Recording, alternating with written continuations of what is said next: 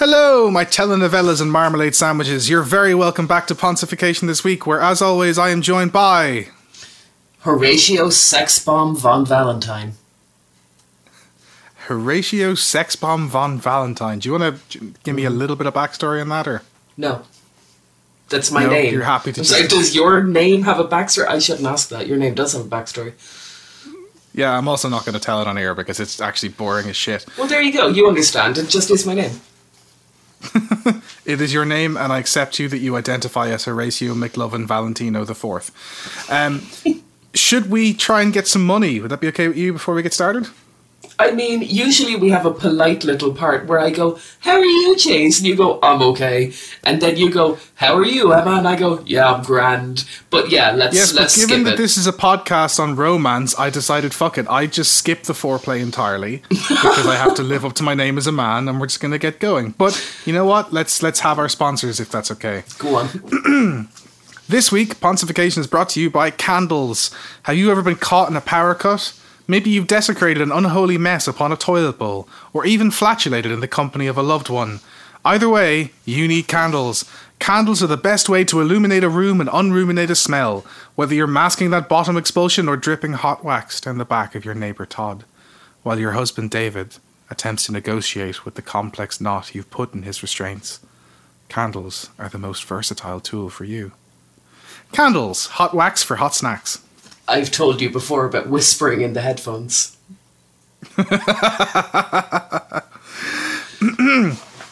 Pontification is also brought to you by Unexplained Back Pain. Are you a healthy young person that's demonstrated hubris in front of the ever so slightly more elderly? Just wait, because you are now entitled to unexplained back pain.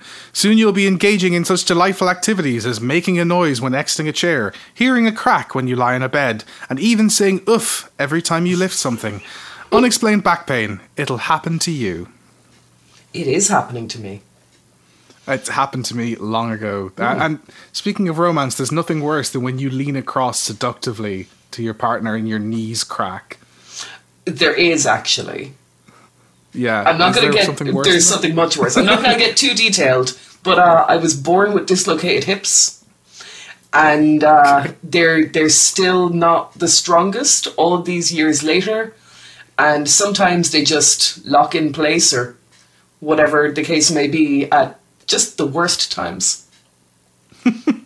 I had a female bodybuilder friend who used to, you know the way people would say, oh, I have childbearing hips or whatever. She would joke and say she had child-breaking hips. That's funny because I have child-breaking thighs. Oh. Yeah. We'll get into that in a minute. Let me just get through our sponsors. Let's not. You don't want to. It's not a safe place to be. Okay. Pontification is, of course, brought to you by the ideal version of yourself. Have you felt that you are flawed and missing that ever so vital attribute that would allow you to attract a mate? You need the ideal version of yourself. The ideal version of yourself is the only version of yourself that makes you worth more than the speck of dust you are on this cold and a different planet. Achieving and becoming the ideal version of yourself is simple. All you need to do is buy the new BMW, the latest Calvin Klein, the most recent Louis Vuitton, the local gym membership, the pair of satin socks, and the most expensive vodka. The ideal version of yourself. Buy today, because you are not worth tomorrow. Dark. It is, but look, they're paying us. I'm not going to argue with it. Let's just take the money and we'll move on. Okay. And finally, Pontification is brought to you by love. Are you inexplicably changing every aspect of yourself in order to please another human being? You're probably suffering from love. Love is the only legal intoxicant that has the power to physically and mentally either destroy or save a human being. Love makes you exercise more, want to turn off the radio, drink more, drink less, smoke more, smoke less, and even give up 18 years of your life so that someone with half your DNA can study a degree in financial administration. Love, it's in the air, like pollution. Oh dear. I mean, yeah, okay. I'll take it. Happy Valentine's Day, Emma. Happy Valentine's Day, love. So, yeah, I think you mentioned it earlier, but we're talking about romance. Or, I thought we were talking about Romans. Fuck. Just carry on, I'll come up with something. Yeah, it's fine. It'll be fine. Very romantic people. No, they weren't. They really weren't. They were... It's funny, but only if you know some history. Which, let's assume they do. So I hadn't planned on this, but I just remembered I do have a romantic story about candles, and it's not going to be dirty. Okay. I can see you looking at me. It's not going to be dirty, so I'm going to tell it to you really quickly before we get down to business. You always say, I can see you looking at me on the podcast, and I'm not even looking at you. I'm normally looking at my notes when you say it. Every time. You it's creating often drama. make faces at me. It's just my face, Emma. I want the record to show that Chase is now making kissy faces at me, and I don't like it, and I don't feel safe. I'm making a kissy face in an aggressive, bitchy manner. An aggressive kissy face, yeah. Anyway, so, okay, this couple who, I wouldn't say I know them, I've met them, I know their son. So, the dad, by trade, was a polar explorer. And the mum, I think, was modelling at the time, but I'm not 100% sure. I'm not married to that answer. Either way, she had... How the fuck did this couple end up in New Ross? Oh, no, they're French. Oh, okay, I was like polar expeditionist. I know people outside of New Ross, thank you. I know, it'd just be so weird if you were like, I was in Canada and I believe he was a dragon slayer by trade. Awfully, where everything interesting happens. Anyway... okay, to be clear, their son is married to my aunt. That's how I know them. So, yeah, so she had broken up with her boyfriend, and so her girlfriends took her out to dinner to, I guess, to cheer her up and to show a little bit of, feminine solidarity and whatever. He had just gotten back from the South Pole? The North Pole. From a pole. He had just gotten back from one of the various poles of the Earth. And so his friends had taken him out to dinner, like a welcome home dinner. And they just happened to be in the same restaurant. This happened in the 1960s when women wore huge beehive hairstyles with just toxic hairspray lacquer kind of product to hold it up. Uh-huh. And to this day, this woman still has a habit of when she laughs really big. And she's holding onto her belly, and there's tears coming down her face, and she leans into it. So she's just guffawing in rapturous laughter. She leans forward. Her huge beehive hairstyle catches fire from the candle on the table. And so this guy from the next table just heroically leaps up, and he's like, "Oh my God, this lady's on fire!" and throws a vase of water on top of her head. And then they got married and had a kid. That makes sense. I was going to say it would be pretty unheroic if you just got up and drew attention to the fact. If you just stood up and you were stand up and you're "Look, this lady's hair is on fire. Gather round, everyone." Just polite clapping. It's wow, she's really working that fire. I should hire her as a model. Oh... They're quite nice people. Now, here's my thing. I've heard this story so many times. It's everybody's favourite story. Everyone loves to tell it. I don't know if it's true, though. And that really bothers me, because it seems far-fetched, doesn't it? These things can happen. My mum's hair has caught fire before. No, it hasn't. Yeah, in a restaurant, How? yeah. We were all out to dinner. Did she lean forward in the candle? Yeah, okay. Yeah. Apparently it's a thing that happens. It has never happened to me. I've never seen it happen in real life. But there you go. It can happen in real life. Now, I urgently want to move you along because the next segment that we have here is that you're going to build me a wife. And frankly, I've had a hard enough time. To build you a wife. You got to do some of the work. It's kind of what having a wife is all about. I've heard. From me? Sure. What process did you devise in order for us to construct said hopefully woman? As I told you mere moments before we started recording, Chase, I have devised nothing. So, okay, let's build you a wife. Okay, first of all, you know what? Better yet, let's do an open casting on our podcast. If you meet the following criteria and you want to marry Chase, get in touch. How? We don't know. Can people get in touch with us? Is that something that exists? Yeah, no, they can. How? Through the podcast website, you can email We have a us. website. Shit, that's fancy. Yeah. I'm going to set up an email address for it as well, so we can have people suggest topics to us. Best thing to do, I'm on Instagram at @ChaseNovaBand, Twitter @ChaseNovaBand, and Facebook @ChaseNovaBand. I'm pretty easy to find. Send me a message if you're interested. Why am I playing along with this? That What am I escalated doing? quickly. Okay, no, please go Okay. ahead. As we've just seen, he knows how to commit, which I've heard is something people look for. Are you... You're pretty hard straight, right? You're looking for just the ladies? Preferably, yeah, I'm pretty hard straight, I'm afraid. Not for lack of trying. Okay, yeah. Ladies who like a man who's not afraid of commitment, not afraid of hosting a podcast, knows how to play guitar pretty fucking well. Okay, you need to be at least 5'7", Why? because you're normal size. I'd So be- they have to be normal size. I've no problem dating girls that are taller or quite a bit shorter than me. That's not a problem. I have a problem with you dating girls who are quite a bit shorter than you, because girls who are shorter than you are like Hang on, 8. are we building me a wife, or are we We're building someone that auditioning. you would like to? Okay. right. I'm sorry. I thought I had a say in this. No, you I don't. can't believe you're considering marrying someone I don't like. Honestly, I feel like it would just make the relationship much easier. We talk so often, and otherwise- it'd have nice to someone to bitch about. Like, it's the thing. So you think like you can call me and whinge about your wife when you're not getting on with her? No, I think I'd be calling her to whinge about you. I mean, you live with her. She's your. You don't have to live with her, but you probably live with her. Probably would do. Yeah. Yeah. Okay. She needs to love Doctor Who. Yes and no, because it would also be cool to someone who's open to loving Doctor Who, and that we get to do. You'd like to show her Doctor Who. That okay, would be nice, you know what? That's yeah. better. She can't love Doctor Who already, She. but she should have a healthy interest in sci-fi. Yes, very true. Definitely. Yeah. I would prefer if she was into Star Wars. I can And live not Star without that. Trek. I can live without that. I love Star Wars. I'm not mad into Star Trek though. That's true. I would really like for her to be a musician.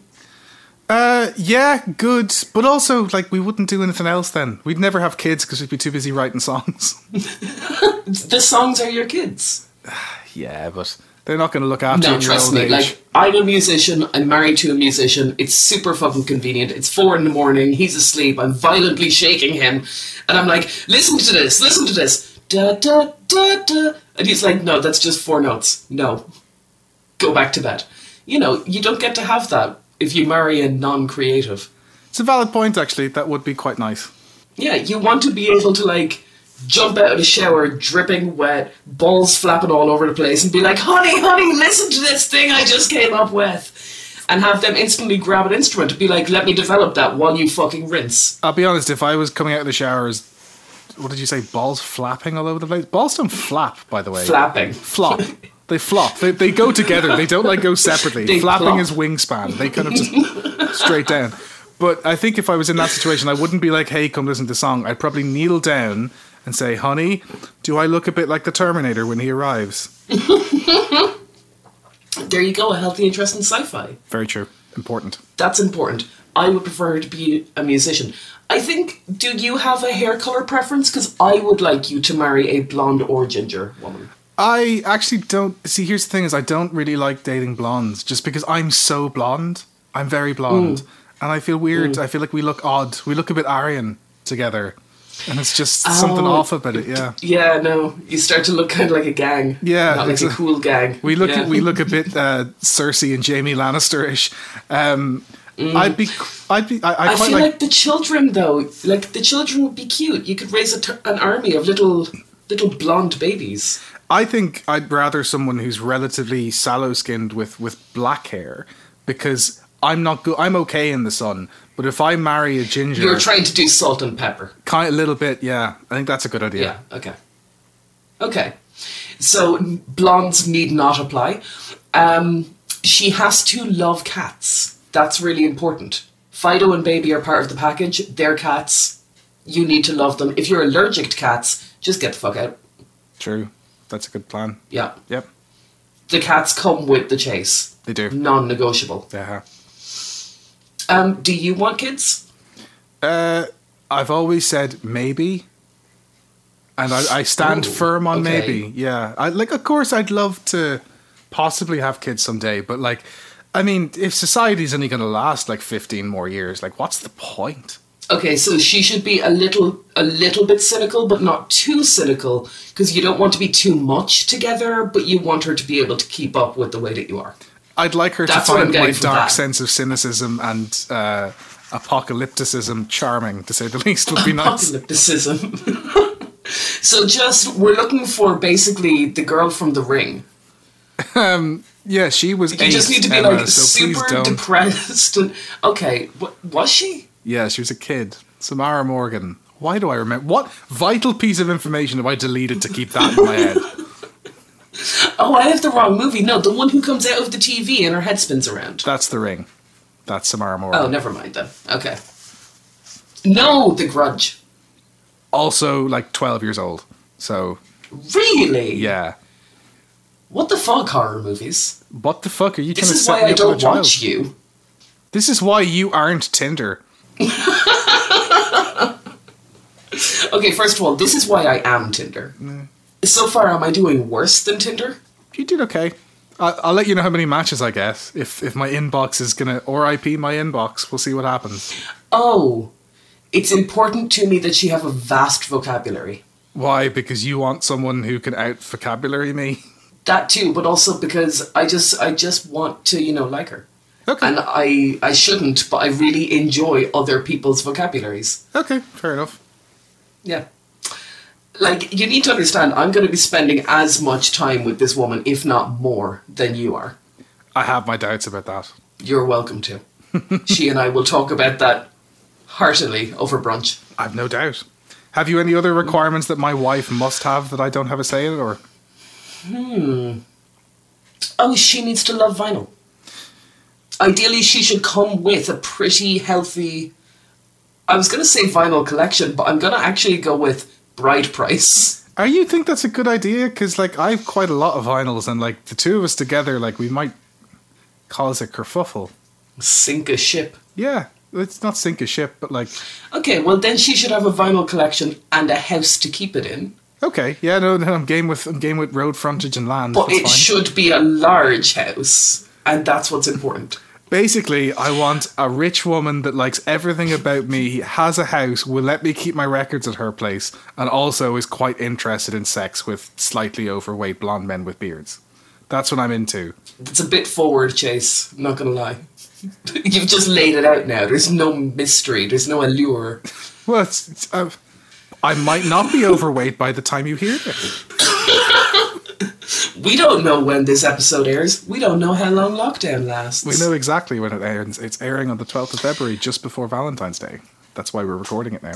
Oh, you're right. I did know that. That's why we're doing it now. Yeah. On a different date, which is also a mystery to me. I look forward to meeting this future hypothetical woman, whether she exists or not, or whether I'll dream about her tonight in the same process. It should be lovely. Thanks for helping me with that.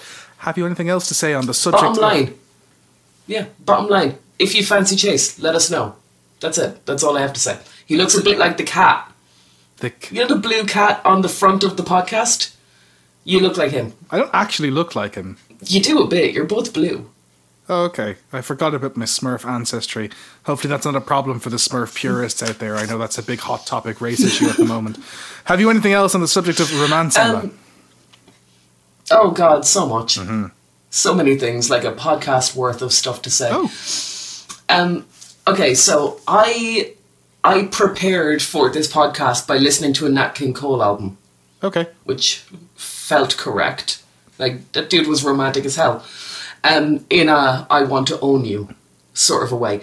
Which I think was normal at the time, right? Kind of what they do, yeah. Yeah, that was that. And so yeah, because of that, I want to delve a little bit into like the history of dating. Okay. Just touch on that. So at least in an Irish context, the concept of dating didn't really come on the scene until the early 20th century. And up until that point, we just did courtship. Now, under like a courtship model, A young lady's family would choose a family that they wanted her to marry into, according to social status and road frontage and other such things. And then her family paid for any outings, made appointments and plans so that she could get to know her fiancé. So you would basically have a date set up for you, and you would just have to show up at the right time. You know? That sounds wonderful. That's what I thought. Yeah. But if I get to be the man... Yeah, exactly. And not the property. I'm not disagreeing in any shape. I'm just saying, like, honestly, that sounds wonderful as a man. Why did we stop that? Yeah, well, we stopped that because about 100 years ago, young people they started going out into education and work more, and they started meeting each other and being like, hey, we fancy each other. And so there was just a huge societal shift away from courtship and towards dating. Now, the main difference between courtship and dating is that couples would do exactly that. They would go on dates. And there was a tremendous freedom in that. And much and all, as you're sitting here now going, fuck yeah, I want some old dude to organise all my dates and pay for them and whatever. Like, young men at the time were like, fuck yeah, I want to go where I want, when I want, do what I want. I don't want to go to the cinema. I want to go bowling. I don't think either of those were options 100 years ago, but you get the point. Yeah, I think they called them the talkies at that stage. The pictures. Yeah, the bowling involved eating soup at the time, as I recall. That wasn't until 19. Also, don't be saying, like, 1985. I just want to make sure that, like, the criticism doesn't get aimed at me here. It's been a year of lockdown. I would be perfectly okay with someone scheduling 3 or 4 dates for me at the moment. That would be fine. Honestly, knitting convention? I'm there. The RTE Concert Orchestra performs the music of Krista Berg. Yes, I'm there. I'm game for all that stuff. That sounds fine. Whatever you want to do, dear. Dear. Really leaning in on commitment, but okay. So the point is, suddenly, like, the 1920s are here, everything is medium. Roaring 20s. And people could just hang out and decide whether they felt compatible for themselves. And yeah, okay, that also meant that young men were paying for things instead of more or less getting paid to take on a wife. But that's when love and romance really started to be a factor for Irish couples. Now, that's only interesting because it happened in the 1920s. We're talking about 100 years ago. I'm not going way, way back for this information. Up until 100 years ago, romance just people just weren't concerned with it. Wasn't a factor. Right? I mean, Downton Abbey would bear to disagree, I imagine. There's an element of... I'm pretty sure Downton Abbey was made in, like, 2005. I think it's made about the time before that, if I'm not mistaken, though. I think... They're definitely taking some fucking liberties, like. Well, you do read stories... I mean, romance novels at the time would dictate that, like, even in the era of courtship, there was still an element of having to court. And there would have been a certain degree. Now, a lot of couples who were arranged married and would have courted in the structured way super fucking loved each other and were super romantic about each other, whatever. That does mean romance existed, though, doesn't it? Of course it existed. I'm just saying it wasn't the primary basis for a couple to get together and get married. In fairness, neither is it now. It was like a lucky bonus. But neither is it now. My argument would be that today, instead of, like, whether it's about road frontage or whatever, it's whether you have corresponding or complementing mental illnesses. That seems to be how a couple is formed these days. I'm not going to lie. That was one of the longer discussions before we got married. Oh, really? Where you were like, okay, you seem to be like this problem. I'm good at this. Will you be good at... There is an element of that. Yeah, seriously. Or... That's really important. I feel like what might be the most common one now for, like, young couples, especially in Dublin, is rent. It's just... Yeah. It's so much cheaper. Yeah. Yeah, I know. So, though, to be fair, usually people who are that concerned about rent, they don't have the money to get married. True, they don't. A wedding costs about 20 grand, right? Not the way I'm going to do it. I mean, our wedding cost about 3 grand. But the average, the normal Irish wedding costs about 20. Not the way you're going to do it. You're aiming for 100, is it? I was thinking 250 grand, actually. Yeah. It's oddly specific. Do you want to tell me more? I've got 2 kidneys. I only need the one.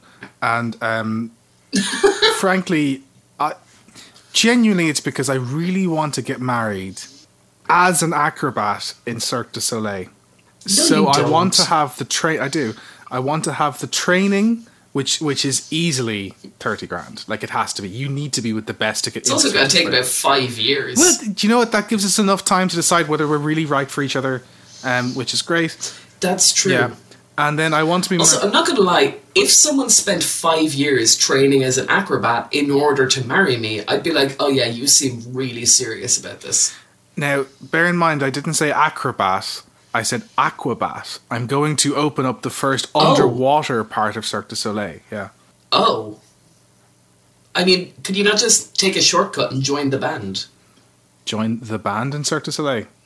No, join the Aquabats. Oh, I don't know. Are they a band? Which is a band that exists, yeah. Oh. They're a ska band. Oh, okay. I didn't know that. Sorry. Yeah. Don't worry about it. Anyway. Yeah.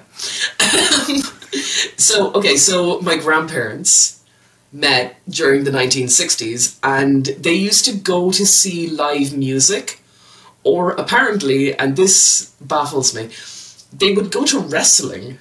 Yeah, no, big thing. Yeah, and yeah, my granny was super into wrestling. Now, she's still super into sports, so my granddad would have to take her out to wrestling shows to, I guess, try and impress her or woo her or whatever, which I think seems super counterproductive, because surely she's then looking at the wrestlers and not at you. Part of me is thinking that myself. But there definitely would be an element of like you're not going to like it when I get my shirt off when we get home. Let me tell you.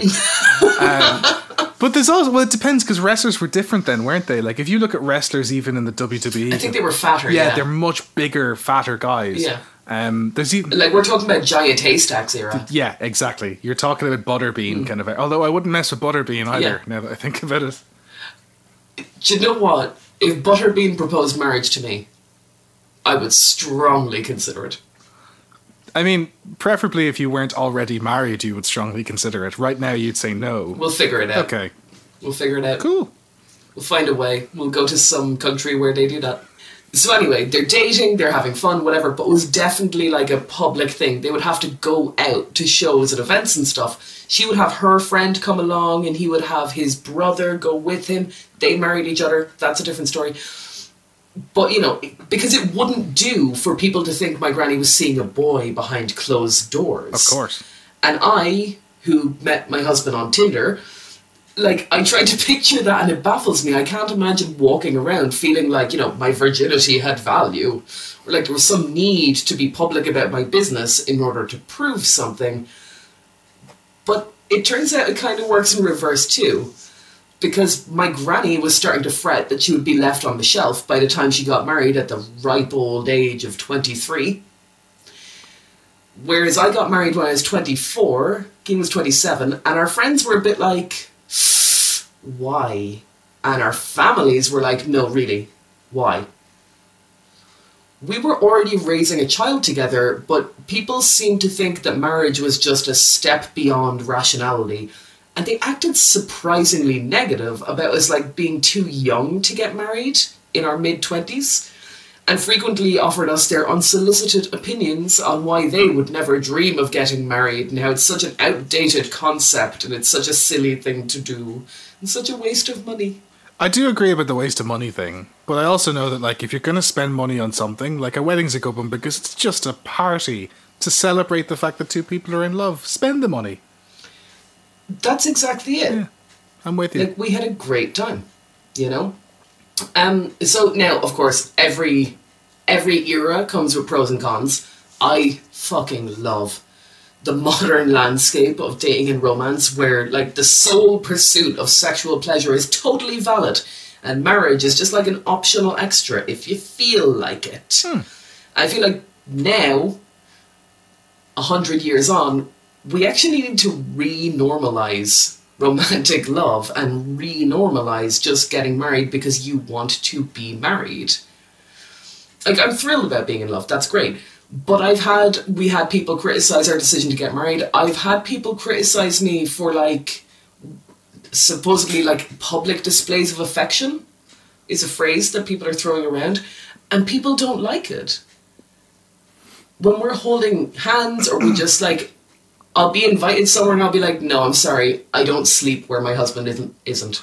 Like, we just won't. We won't sleep apart. We don't like it. I get the holding hands thing should be fine. It'd be like two people making out constantly. I'd be like, that's a fucking weird thing. I mean, don't make it sexual. Yeah. I mean, even just constant kissing would be weird. But like, I don't get that. No, I kiss him all over the place. But why wouldn't I? I love the dude. On him or all over the place around the place? All over the world. Okay, cool. Kissing around the world with Emma and Gian, our other podcast. Not as popular during the COVID era, I might say.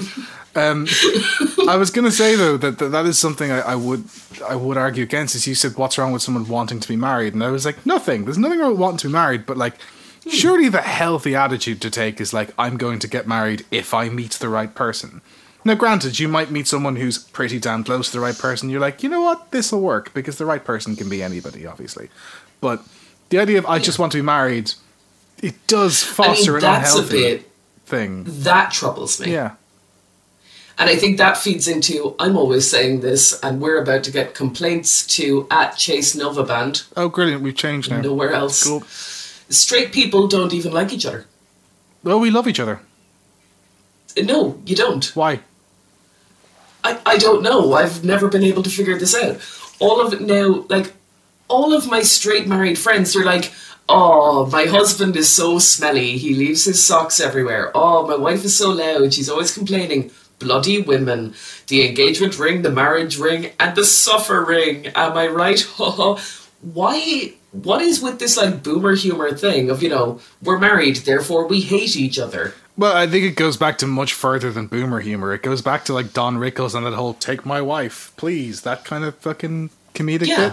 I think it goes back to the fact that it was such a societal pressure to get married, and you had such a public facade of having to seem to be in love at all times, so that when a comic got up, it was like, hey, my wife, you better believe it. Or even, if you look at the likes of, say, like Marvelous Miss Maisel, when she's a comic and starts bitching about her husband and stuff, it is the risque subject matter. It's a married couple airing their problems in a public forum. And that's decried, and that's what made it part of the art form, Which, fair enough, at that time. And now, I'm pretty sure we have the opposite problem. We've come full circle now, where people don't have to get married. People aren't even particularly encouraged to get married. And you know what? If you don't want to, don't. I don't care what you do. I like being married. It's not for everyone. Whatever. I'm of the same opinion. But I do think that, I think there's nothing necessarily wrong with it. People are still complaining about being married when they didn't have to. I think people complain for the sake of they want to complain. It's not necessarily that they've got a grievance to air. It's just like, for fuck's sake. It's that. It's just the crack, basically. I don't know. I just don't think it's appropriate. You're telling me you love your husband's farts. You're totally okay with your husband's farts. Never bothers you. I can't answer that because you're not going to believe me. He doesn't fart. Is that what you're going to say? Oh no, he farts all the time, but I just don't mind. Like, he farted before we were married. I'm used to it. It's fine. Other people don't. That's what bodies do. It is, but you were saying... He also poos sometimes. I have a friend who's married, and he's never ever known his wife to poo. She seems to... That's ridiculous. Yeah, no, she seems to get up in like the early morning and just takes care of it, and then it's done, and you never hear anything about it. I mean, if something particularly interesting... Most of the time I just poo and I get on with it, and it's just, whatever. But if something particularly interesting happens in the bathroom, I will either text Cian from the toilet, even though he's downstairs, and be like, guess what's happening in the bathroom? Or I'll finish up, go downstairs, and be like, guess what just happened in the bathroom? I think that's weird. I think the other relationship is unhealthy too. I think there's a healthy middle somewhere. Like maybe you should tell your husband if you're having, say, problems with your bowel movements. You should probably say this could be a medical thing, or this was kind of funny, acceptable on occasion. But you shouldn't also hide them from the people. There's a healthy medium there somewhere. It's part of my day. It's what's going on with me. And also, I don't have that much news to share during a lockdown. Every bowel movement is the same as a social justice movement in your level of news at the moment. Oh, you'd hate being married to me. The things I would tell you in the middle of the day when you're trying to work. I've no doubt I'd hate being married to you. And also, you tell me things anyway, and I still hate talking to you all of the time. Please stop texting I me. mean, we're a little bit married. We're podcast married. We are podcast We're just married. not romantic married. We are not romantic Yeah. married in the slightest. I'm your wife. No, not your wife. I'm your work wife. This isn't my work. You're my hobby wife. See, that sounds weird. Doesn't that sound demeaning? I made it weird. felt it as I was saying it. I'm sorry. Yeah. But yeah, no, I think it's a problem. And I actually think that it kind of ties into something that we talked about on a different episode, but I have no idea which one. Workers don't play. When you're a child or you're a teenager, you can play and you can have fun and own toys and kiss boys and just be happy and do whatever you want. But once you're a worker, that is to say, an adult, suddenly you're being punished for doing things that are unproductive but make you happy. And somehow I think that has come to include just, just being in love, just getting married because you feel like it and not for societal reasons, or just kissing someone in the middle of Tesco because they said something really funny and you're like, oh, look at your face. Or just refusing to sleep apart. All of these things that people are now like, oh, look at you. You're like a lovesick teenager. You're so immature. You're so obsessed with each other. But that's just, of course we're obsessed with each other. That's just love. Yeah, that's exactly the thing. Yeah. I'd be the exact same. I'd be the Leave exact me same alone, answer. I'm in love. You'd be, someday, Chase, you're going to fall in love and you're going to be shocked by how other people take it. I already am in love, Emma. I already am in love. That doesn't work. It's a podcast. Oh yeah, You have to explain what you're doing. I held up my left hand as a joke. I feel like it doesn't work that well when you have to explain it. Well, I was with right hand at the start of lockdown. Drama. And we broke up around 3 months in, yeah. Ooh. But you still live together. We still live together, and it's now an open relationship, so it's okay. We're kind of a So you throuple. didn't break up? Well, we did for a while. Oh. Yeah, it's kind of a throuple now, I suppose. Okay, so just to be clear, did you get with the right hand and then the left hand joined back in, or did you get back with left hand and then right hand joined in, or did you all get together one day and be like, we're all lonely? Me and Wright had been together for probably like 20 years, and then broke up with Wright middle of last year, got together with Left, and after a while we sort of, we do our thing. It's cash, it's very cash. I like that. I mean, I'm not going to pretend to understand it, much in all as I strive to be like the super modern, everyone do whatever you want thing. This seems a little bit left field for me, but I respect it. It It was right field at one point. That makes sense, yeah. as you might expect. Yeah. Is that all you have to say on that? This joke has gone on too long. Oh, should I move on with my segment? Would that be the best course of action? I was going to do another one, but go on. Go on. No, do your other segment. You've got another segment. Give us your other segment. It's a quick one. Okay. Okay. Really quickly, I want to talk about Nabavdori, the matchmakers. Uh-huh. There's a really excellent John B. Keane play about this, which I think you should all go home and read, and then write 1,000 words about, and then send your essays to Chase to be marked and returned to you before the next episode comes out on the 19th. Just because of that, Emma, fuck you. You can send them to Emma at Crustdashian. That's KRUSTDASHIAN on Instagram. I'm impressed you can spell that. I intentionally chose a hard-to-spell username. Yeah, I'm amazed I can remember it, actually, to be honest with you. Yeah, I'm impressed. Though I don't use Instagram anymore, so I actually don't have access to my Instagram anymore. Well, they're still as Figure likely that to be out, read as friends. they would be if they sent them to me anyway. It's true. Now, matchmakers, they were all the rage, like back in British occupied Ireland. So basically, each locality usually had a professional matchmaker, and they would have a special meeting room to themselves, which was normally at the back of a pub, of course. Where they were nearly all men, so we'll go with he. Where he would host the bride's parents and hammer out details such as what dowry they expected and who they were related to and such things, though the latter didn't seem to matter as much as I would have liked it to. This was very much a business deal, you need to picture it as such. So, step 2, if the negotiations in the pub went well, was the walking of the land.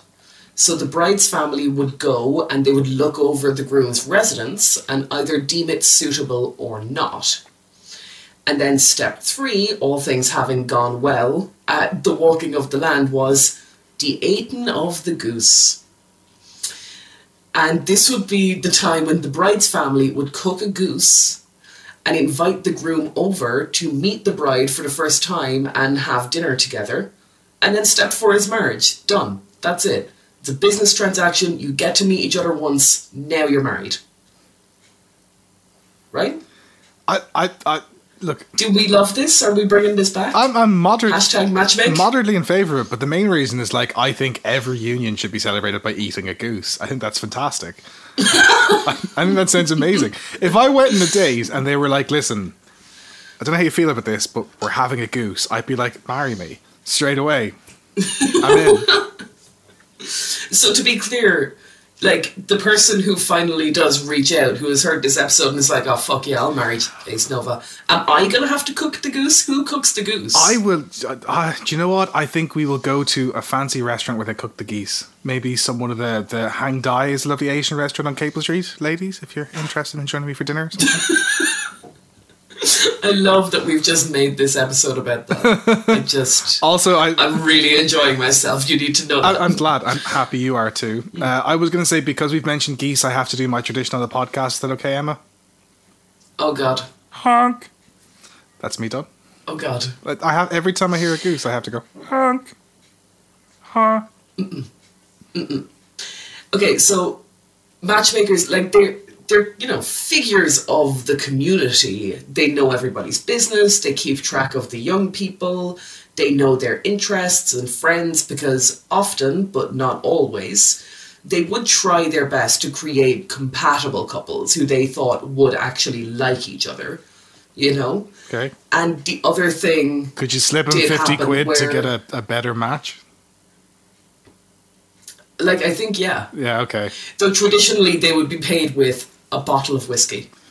Oh, that's fine. Yeah, slip them the good stuff and be like, "Listen, could you talk to the O'Leary girl there?" Okay. I was going to say you wouldn't be making the match for yourself, but the situation I'm about to describe, maybe you are making the match for yourself. Mm-hmm. So, yeah, the other thing did happen where an older farmer with a hefty dowry would go to the matchmaker to acquire himself a wife, and he would be sold a wife who might be like 30 years younger than him and deeply unwilling to marry him. There's another John B. Keane play about that, just as an aside. And it worked, because you would get these really poor families with these really good-looking daughters who just needed money. And so this rich farmer would come along and be like, "I'll give you £100 for your daughter." And that was just common. It was just normal to sell your daughter. Isn't this how Donald met Melania, basically? Oh my God, is it? It might be. I don't know for sure. You just made that up, didn't you? I did, but you'd believe it in a second, wouldn't you? I was ready. I was ready for you to tell the whole story. It did not surprise me at all. So they are still going today. The Lisdoon Varna Matchmaking Festival welcomes singles aged 18 to 80 and chase. It's still held every year in the autumn, which is a curious time to have a matchmaking festival, given that the busy season for a matchmaker would be just before Lent. I love this part. In the 16th century, the Catholic Church said nobody is allowed to marry during Lent. And for whatever reason, this got twisted, and all the couples were trying to get married in time for Lent. I like that. So you have like 50 weddings in 3 weeks, and then Lent starts and everything shuts down. Which... It's also the worst time to have your honeymoon, isn't it? If you're obeying Lent, it's a shit time to have a honeymoon, yeah. Absolutely. To be fair, I don't think honeymoons were commonplace at the time. Well, I don't think 16th century Ireland, people were like, "We're going to Canada." Oh no, wait, they were going to Canada, but not a good way. No, not at all. Now, can I tell you a real enduring love story? Like, is it going to be actually romantic? Because I've just shouted nonsense. It's quite romantic. You're going to like this, I think. There's also a dark side. Excellent. But, you've heard of Simone de Beauvoir? I have indeed. And you've heard of Jean-Paul Sartre? I think so. It's kind of like the male Simone de Beauvoir, really, would be the way of looking at him. But I'll give you some background. Okay. A little bit of background first. Simone Lucie Ernestine Maureen Bertrand de Beauvoir A lot of names. Was a French writer, What? intellectual, existentialist, philosopher, activist, social theorist, and feminist. Not in that order, of course. Though she did As not... many jobs as names. She was busy. Though she did not consider herself a philosopher, she had a significant and vital influence on feminist existentialism and theory.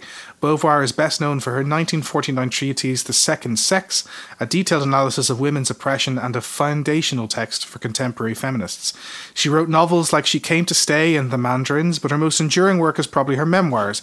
The first volume, Mémoires d'une jeune fille rangée, or Memoirs of a Dutiful Daughter. She is also very well known for her long-standing love affair with Jean-Paul Sartre. Who also has many names. Jean-Paul Charles Aimard Sartre was a philosopher, playwright, novelist, screenwriter, activist, and literary critic. He was one of the key figures in the key figures in the foundations of the philosophies of existentialism and phenomenology, and one of the leading figures in 20th century philosophy and Marxism.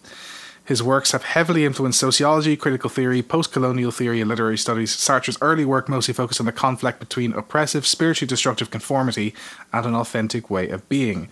This is probably what led to his relationship with Beauvoir, in which they, together, challenged the cultural and social assumptions and the expectations of their upbringings, which they considered bourgeois in both lifestyle and thought. I'm sorry, I was so impressed by how quickly you were speaking.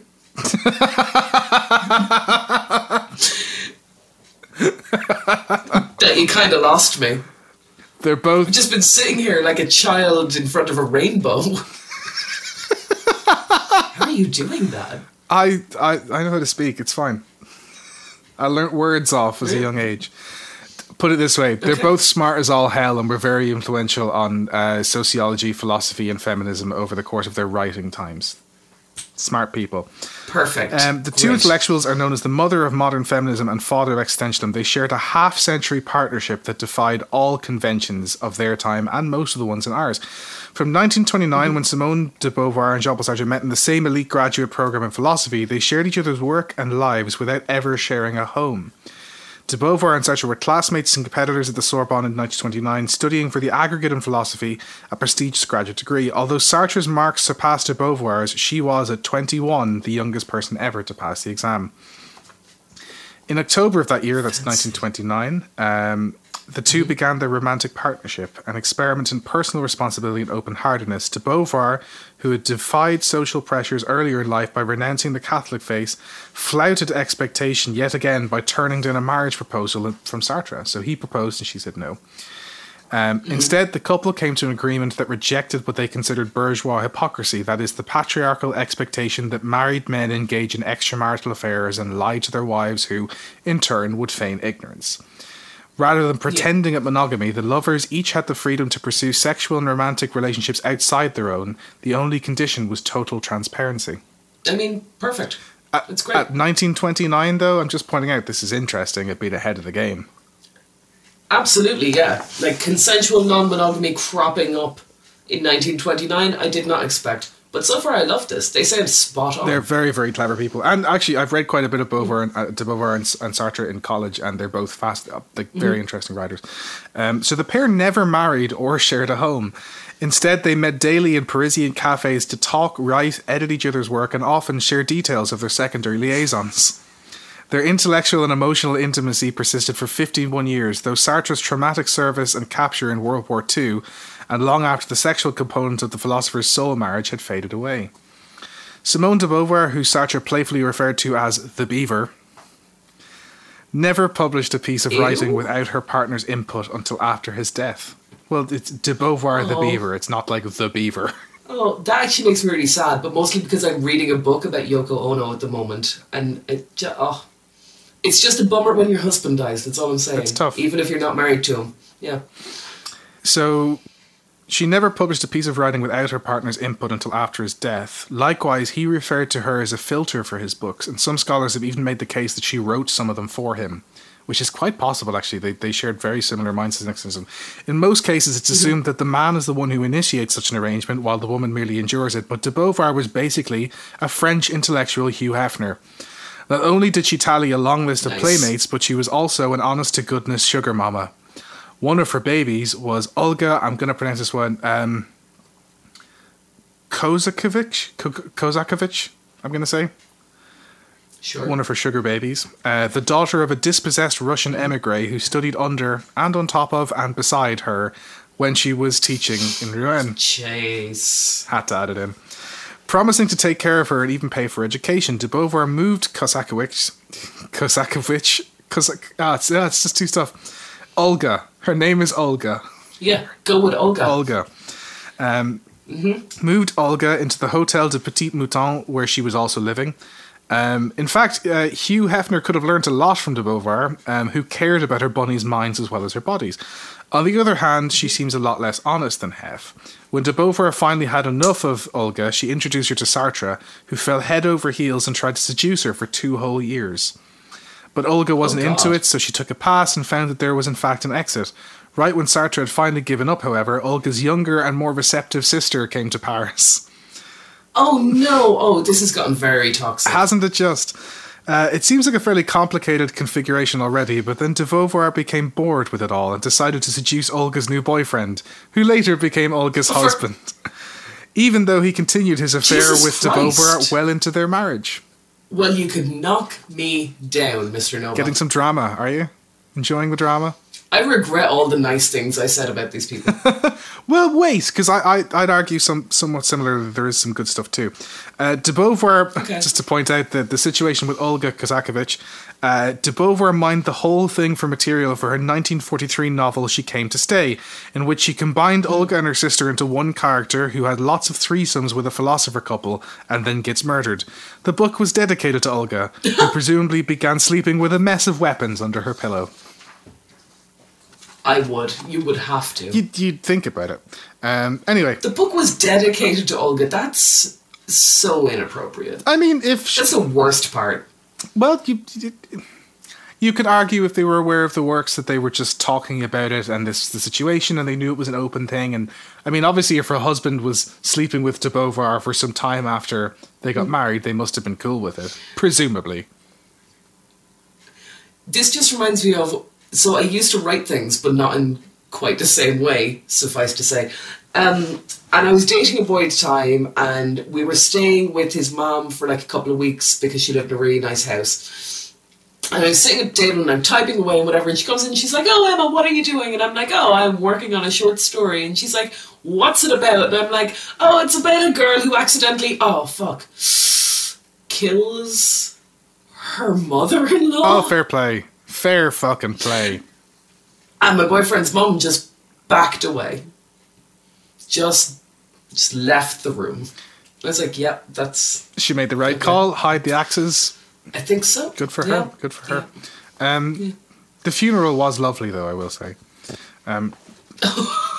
De Beauvoir and Sartre's partnership and unconventional relationship had high visibility within the tightly knit social circle that was the centre of both their social and professional lives. As part of the Parisian intellectual community, their circumstances created a keenly felt pressure to present a harmonious front. Scholars and journalists often accused de Beauvoir of publicly masking painful bouts of jealousy. While her inner emotional life is unclear, what's evident is the manipulative, often dishonest and arguably cruel treatment to which both Sartre and de Beauvoir subjected much younger female consorts. Take, for example, 16-year-old Bianca Bienenfeld, a student of de Beauvoir's who was 14 years her junior. Soon after the two women began their affair, de Beauvoir introduced her lover to Sartre.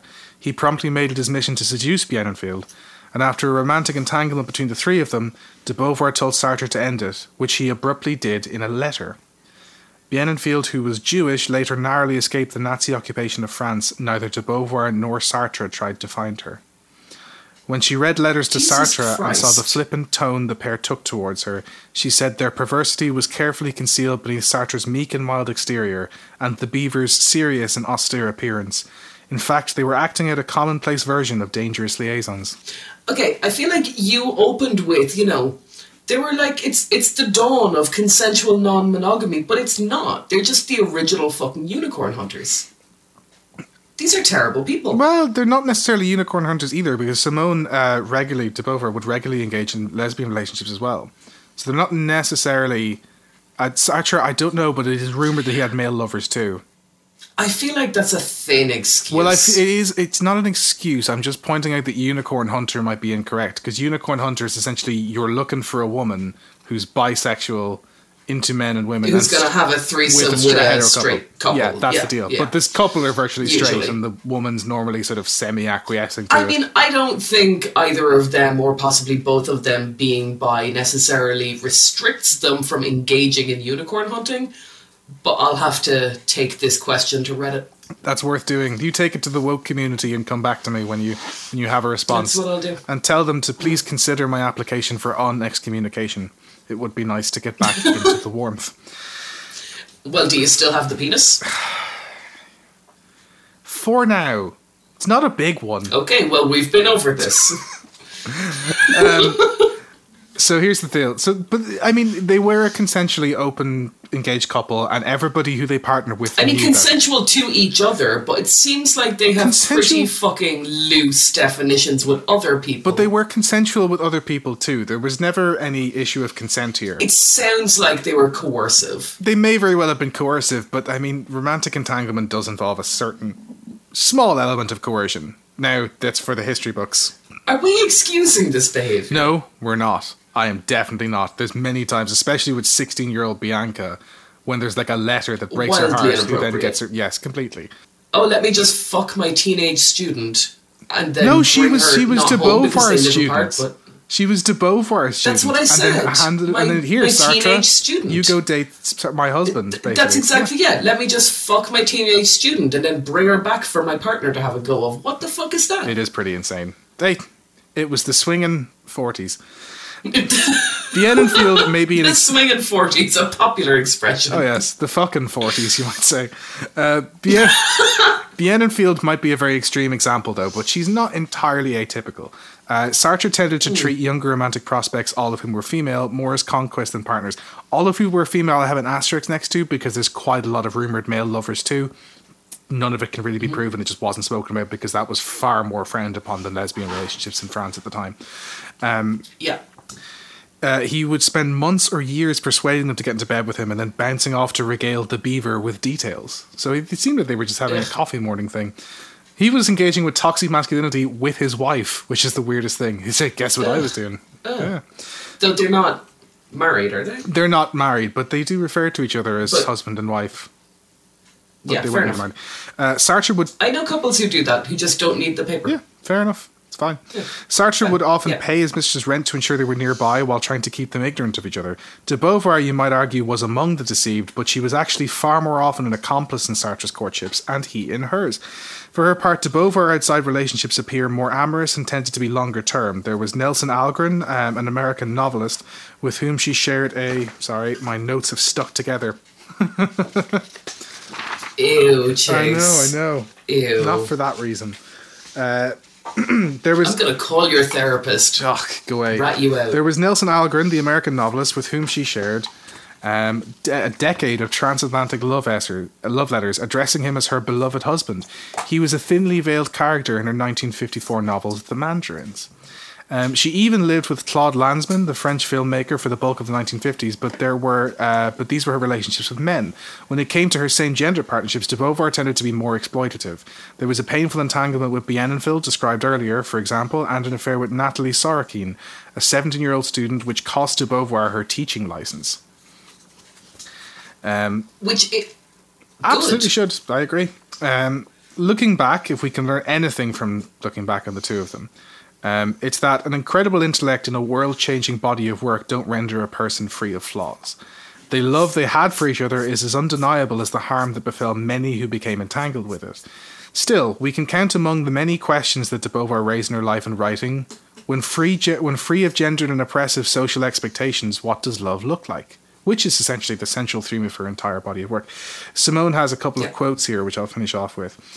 We were two of a kind, and our relationship would endure as long as we did. But it could not make up entirely for the fleeting riches to be had from encounters with different people. Sartre died in 1980 in Paris from edema of the lung. He had changed his will a year previously to be buried at Montparnasse Cemetery, much to the surprise of his family, whom had a plot in Père Lachaise Cemetery. De Beauvoir published no more works, as she did not wish to write without Jean-Paul. She passed in 1986 of pneumonia, where it was revealed that she was to be buried beside Sartre in Montparnasse Cemetery. Never married, never exclusive, and now lying together for all eternity. Don't try and give this like a nice ending. I'm giving it both. What a gross story. I'm giving it both. That's what I'm saying. I think there's a certain element of being a person is like that, isn't it? Well, you're the person who challenges, gender norms. You challenge romantic norms. You say, I like to think so. Exactly. So when I'm not sure that I challenge romantic norms. We are the most straight-passing couple in the world. Fair enough. But you get my point. Like, if you've read de Beauvoir, her entire body of work is what does love look like without the oppressive dynamics that exist between genders. And she lived her life. I've read a couple of her essays, and I really, really enjoyed them. But now I kind of want to go back and, dig through a little bit of her work with this new information in mind. Feel free to. Either way, I thought it was an interesting story at the very least. And also, there's a certain element of... particularly for its time. And also interesting because, let's be honest, that's a very pure form of love there. Never married, never lived together, but want their souls to be together for all eternity? Something interesting. I mean, that's romantic as shit. It is. Now, let's fuck it all up with a lovely quiz. A romantic quiz. It's a romantic quiz, okay. Kind of. Okay, so our quiz this week, I am going to have you... I'm going to give you multiple choice, because I think it's a little bit too difficult otherwise. Okay. I'm going to have you name the partners or spouses of some very famous people. Oh, that's going to be tough. Okay, yeah. It is going to be tough. Now, we're going to start with Albert Einstein's second wife. Not his first wife. She doesn't count. She's just the wife who was much smarter than him and contributed greatly to a lot of his work. I'm talking about the second wife. Was her name A. Mileva, B.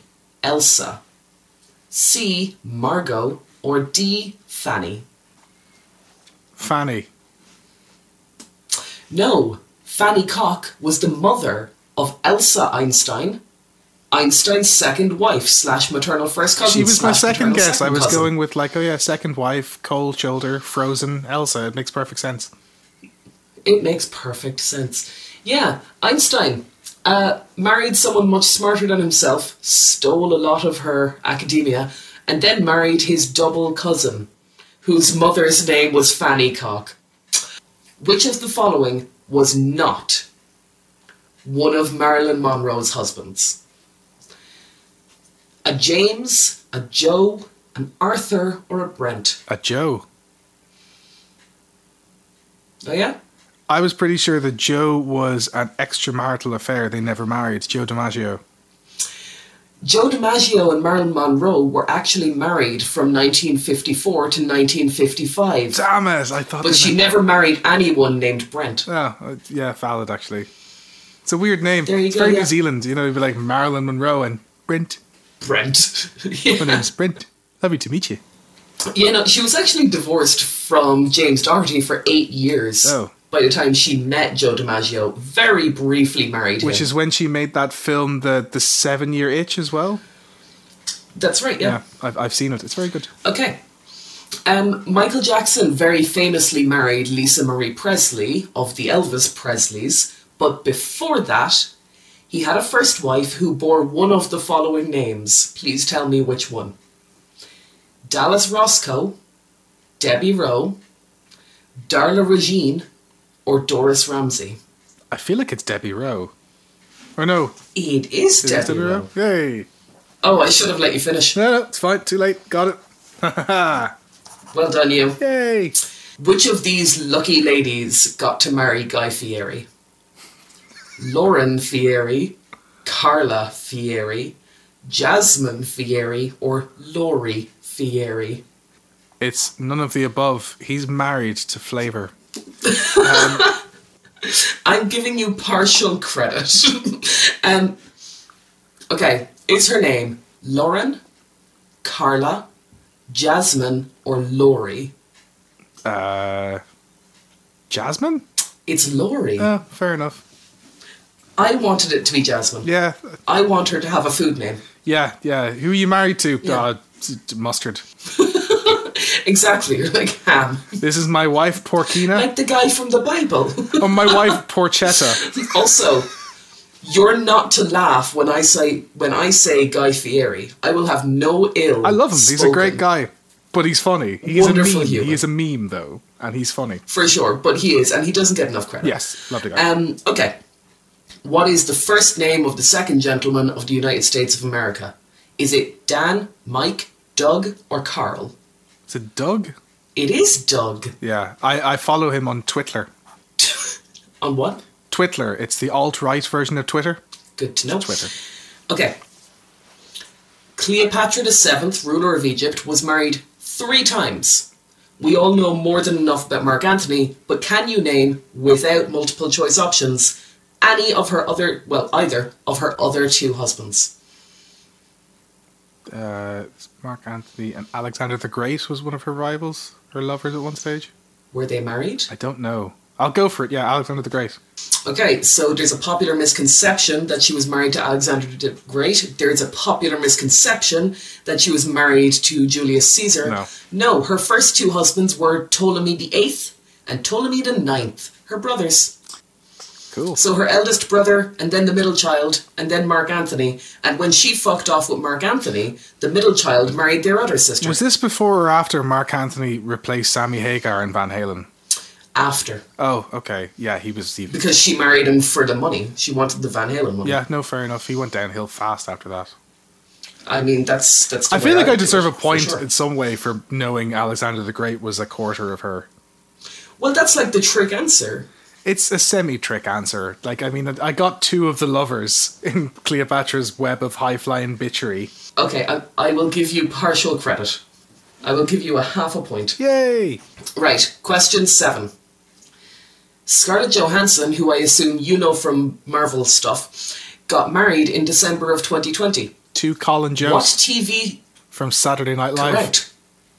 All right. Do you want me to continue, or do you want to just take the point and move along? You can move along. I figure I've got that one right, have I?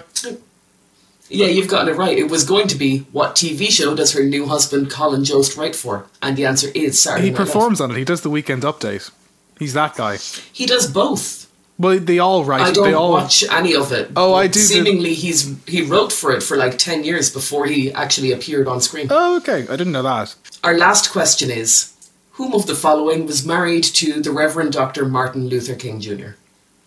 Was it Carly Scoff, Coretta Scott, Colleen Scotch, or Karina Skoz?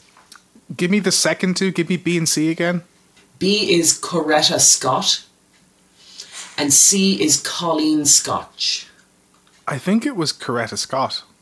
Are you married to that answer? Well, literally, no. But I'm not sure, so I'm going to guess B, though, in that case. And right you are. Dr. King was married to Coretta Scott. I read that somewhere. How'd I do? 5.5 out of 8. 5.5. That's average for a man, if I'm not mistaken. Roughly, yeah. It's not in line with my personal experience, but it's what I've read. It's unfortunately. It's how I know I'm doing slightly better than all right, ladies, if you're still looking to apply. At Chase Nova or something. At Chase Nova something. Bad emails at pontification.com. I read the complaints more for... That's the one. Exactly. This has been wonderful. Emma, thanks so much. Did you have fun? I mean, it's been alright. It's been alright. I'm going to make it brilliant right now. Are you ready? Yeah. You have permission to do a monologue. No, I request your full attention for this. No. No, I need it. Okay, fine. Okay. Okay. I'd like to begin this week's final words with a paraphrase quote from beloved Simpsons character, Mr. Burns. Family, love, friendship, these are the 3 demons you must slay if you wish to succeed. Unfortunately for us, he's right. Most often when you hear of folks losing out on love in their lifetime, it's likely because they put their energies into their careers, artistic endeavours, or accomplishment. It's an age-old debate, I feel. Whether it's worth putting all of your energy into contributing to the world, or whether you want to experience that true feeling of unconditional love. I know that love is rarely unconditional. There are not many relationships that could survive an affair, an illness, a death, or even a physical transgression. Thus the title of my play about married life, A Fart That Could End a Marriage. But I have a confession to make. I am a true romantic. I believe love is real, and I believe it's more than a smattering of misfiring neurochemicals. I actually believe that it's virtually inexplicable. Why do you think we put up with so many horrible song lyrics and predictable poetic ruminations on it? It's because we cannot better explain our feelings for another human being without resorting to tired platitudes, overused similes, or quotes from Cadbury's milk tray adverts.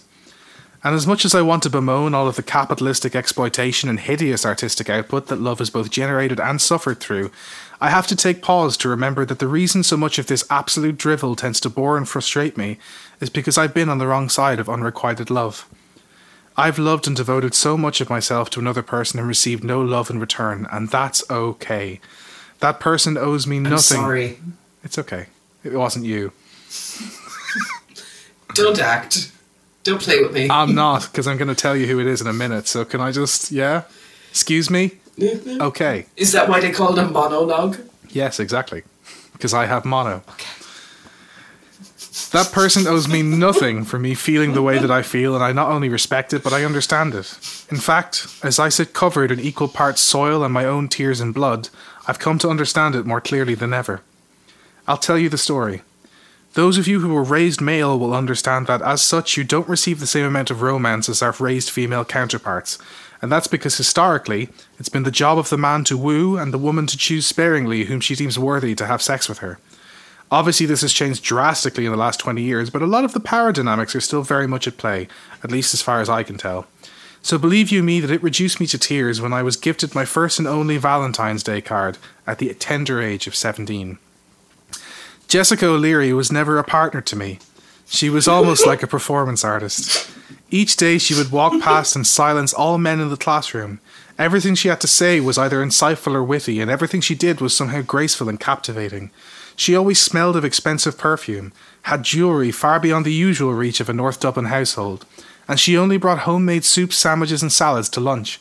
So please understand that I never believed I'd muster even the courage to dream about kissing the exhaust pipe of the bus that brought her to soccer practice of a Saturday.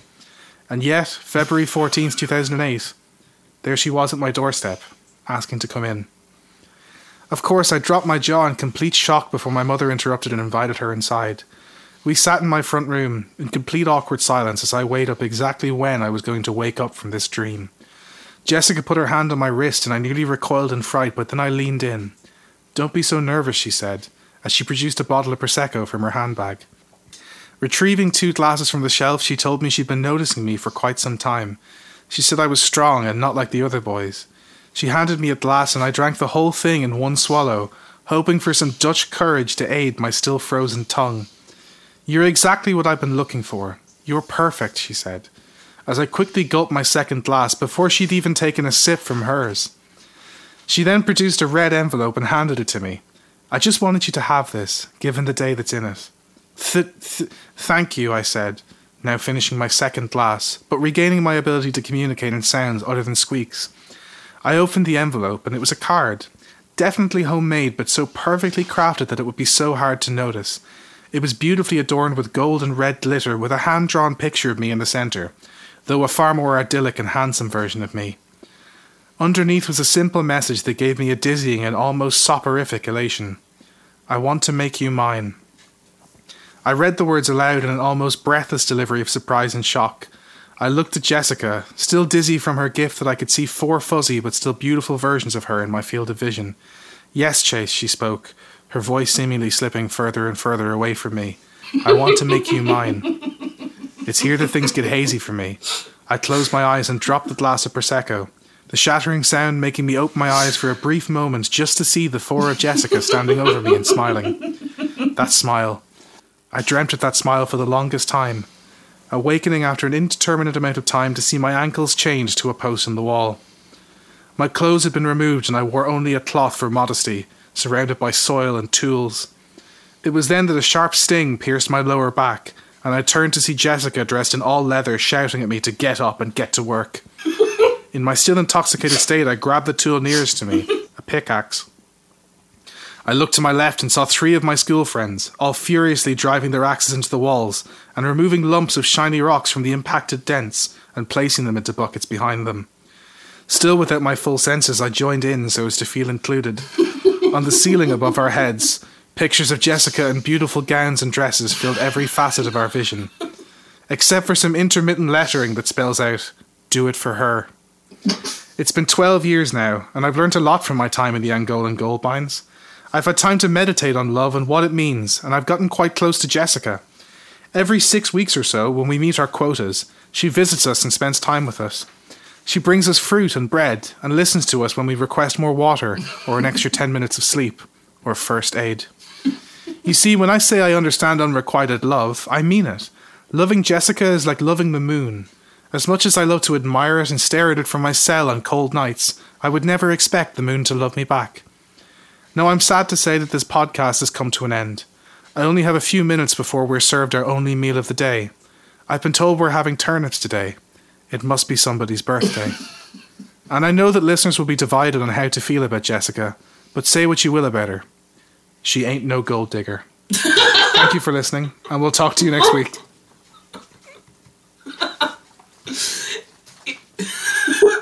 I have so many questions.